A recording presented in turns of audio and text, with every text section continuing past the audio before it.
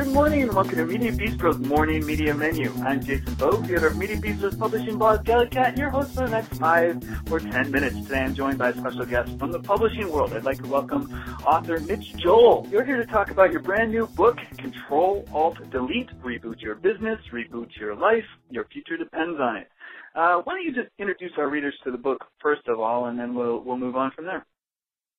Sure. Well, I think whenever I hear the subtitle, I'm like, oh, that's going to freak people out. And the truth of the matter is, it shouldn't scare anybody. It really is a book about opportunity. I think this is probably one of the most interesting times to be in business today because if you have a computer, you can become a Dave Carpenter, the guy who sold Tumblr for $1 billion plus. And I think that when you sort of see that as a construct, what you realize is there have been some foundational movements that have changed business forever that a lot of brands are just doing very little about. And so the book was sort of a way to bring together those movements. And I've identified 5 of them. And I thought, well, okay, that's a sort of good little book that would be fun for people to read. And then I realized that it wouldn't be fair because I think we all have to wake up after reading the book the next morning and actually go do the work we have to do. So I ended up writing the book and splitting it into 2 parts. And the first part of the book is called Reboot Business, which is based off of these movements that fundamentally changed business that we're really not doing much about. And the second part of the book, I called it Reboot You, because I think that there are certain triggers, and I call them triggers. They're physical, psychological, and just attitudinal things we can bring to our work every day to think differently about work, because work is really different in this day and age. That's an awesome idea. What just kind of for the media professionals and the authors in the audience, what are some of the ideas that they should be thinking about, the attitude changes they could make? Yeah, I mean, I think for sure one of my realizations, my first book, 6 Pixels of Separation, came out in 2009. And even in this short time, what a difference it is in terms of selling books and connecting to audiences. It used to be sort of like, hey, just go on Twitter and Facebook and you should be okay. And I just think the dynamics have changed. I think it's really challenging to sell a book. I think a book isn't just a book. It's a physical book. It's a physical book you could buy digitally. It's a digital book. It's a digital book you could buy on a Kindle, on a Kobo, on an iBooks. It's audio book, digital audio. It's much more complex. And I think some of the things I've seen that work for my book, and I've seen it work for others as well, is having that direct relationship with the actual audience and community long before you need it. All too often what I see is authors, once they have the book or once the book is done, they try and build the audience and build a community. And I think that it's way too late. So for me, I blog every day and I maintain that clip even when I was writing my books. I try and create interesting pieces of content that people can connect to. And I just try and make the things that I'm doing as shareable and as findable as possible. So if you go to controlaltdeletetebook.com, you'll see this really, really cool digital experience around the book. But then what I did is I took the sort of data points around it, took them out, and built them into a slide share. And it's been an amazing experience to watch that go because that activity took me all of 10 minutes to do. And I think as of today, we're at close to 100,000 views on SlideShare of these data from this very robust and rich digital experience. And so I often look at authors and I don't see them sort of rethinking and repurposing the content they have. And it's sort of like they're tweeting out into a world in hopes that people will care about them because they have a book. And I think that the bigger idea is to be building that community long before you need it. Wow, great ideas. Another cool thing that you did for this book, you worked with Google customer surveys to develop everything. Why don't you tell us a little bit about that? Yeah, so we have this cool responses experience at controlaltdeletetebook.com, and the idea was to really sort of paint a picture that business isn't changing, it has already changed. And we want to sort of get a temperament and feel of if the world feels that way. So as you go through this very dynamic experience, there are sort of 3 or 4 pit stops along the way where we ask you the question. And so what we did is we took these questions initially and went to Google and used their customer survey service that we partnered with them on to get sort of baseline. This is what I think it was 10 or 15,000 people think about this.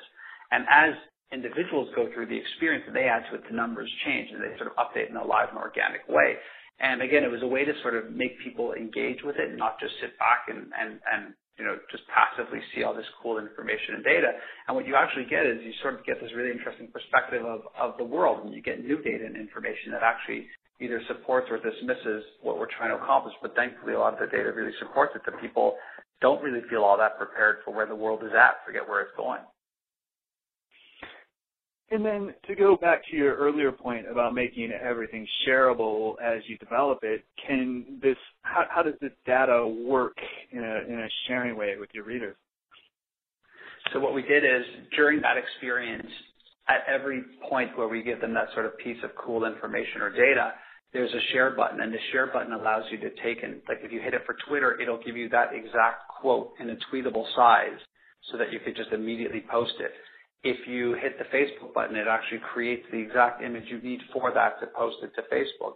And again, then taking all that data out and just creating a new platform like SlideShare was another way. But the idea was that you could really sort of pin it and Instagram it and all that sort of stuff with it, so that, people love data. They like hearing crazy things like, Reddit has, I forget how many billions of page views, and they only have 22 employees. It's like one of those things that makes your jaw drop. Or that, Amazon's factories could fill up like 700 Madison Square Gardens. It's like, these are sort of like the mind-blowing things we often don't see. And when you see those on platforms like Facebook and Twitter, it will make you stop and go, wow, and then hopefully there's a sort of call to action for the book, which thankfully there is.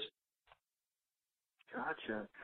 So if the authors and the audience are interested in following your footsteps with this new tool, what could they do to set it up for themselves?